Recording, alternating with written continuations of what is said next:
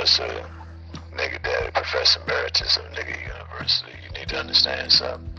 All of the tests that you get at these hospitals and clinics are geared to give you a false positive.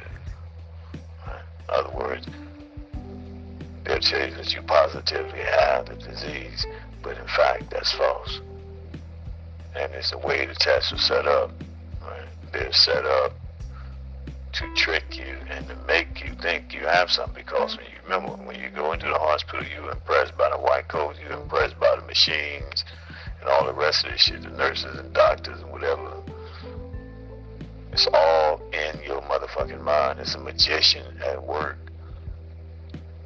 And when they take your blood and all the rest of that, all this thing works together to convince you, manipulate your consciousness, and make you think you got something. You've already been educated and indoctrinated before you got there anyway.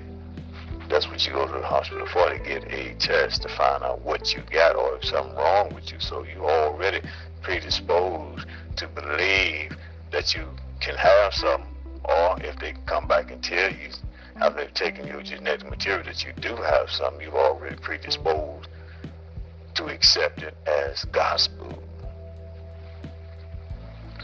You understand? When it's not true at all.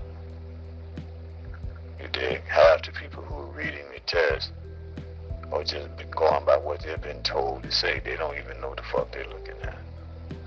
A lab technician, a lab worker. No, man, you don't have anything. If you don't want to have AIDS, don't take the AIDS test. If you don't want to have HIV, don't take the HIV test. If you don't want to have the coronavirus, don't take the coronavirus test. 1 out of 10 people, they've been told they got a ratio. 1 out of 10 people at a minimum will be told that they have something, or whatever the ratio is. Could be 1 out of 1,000. Be told that they have something. They're gonna find something. And true enough, they're gonna find something, and they can label that the coronavirus. And you ever know? You never see the motherfucker.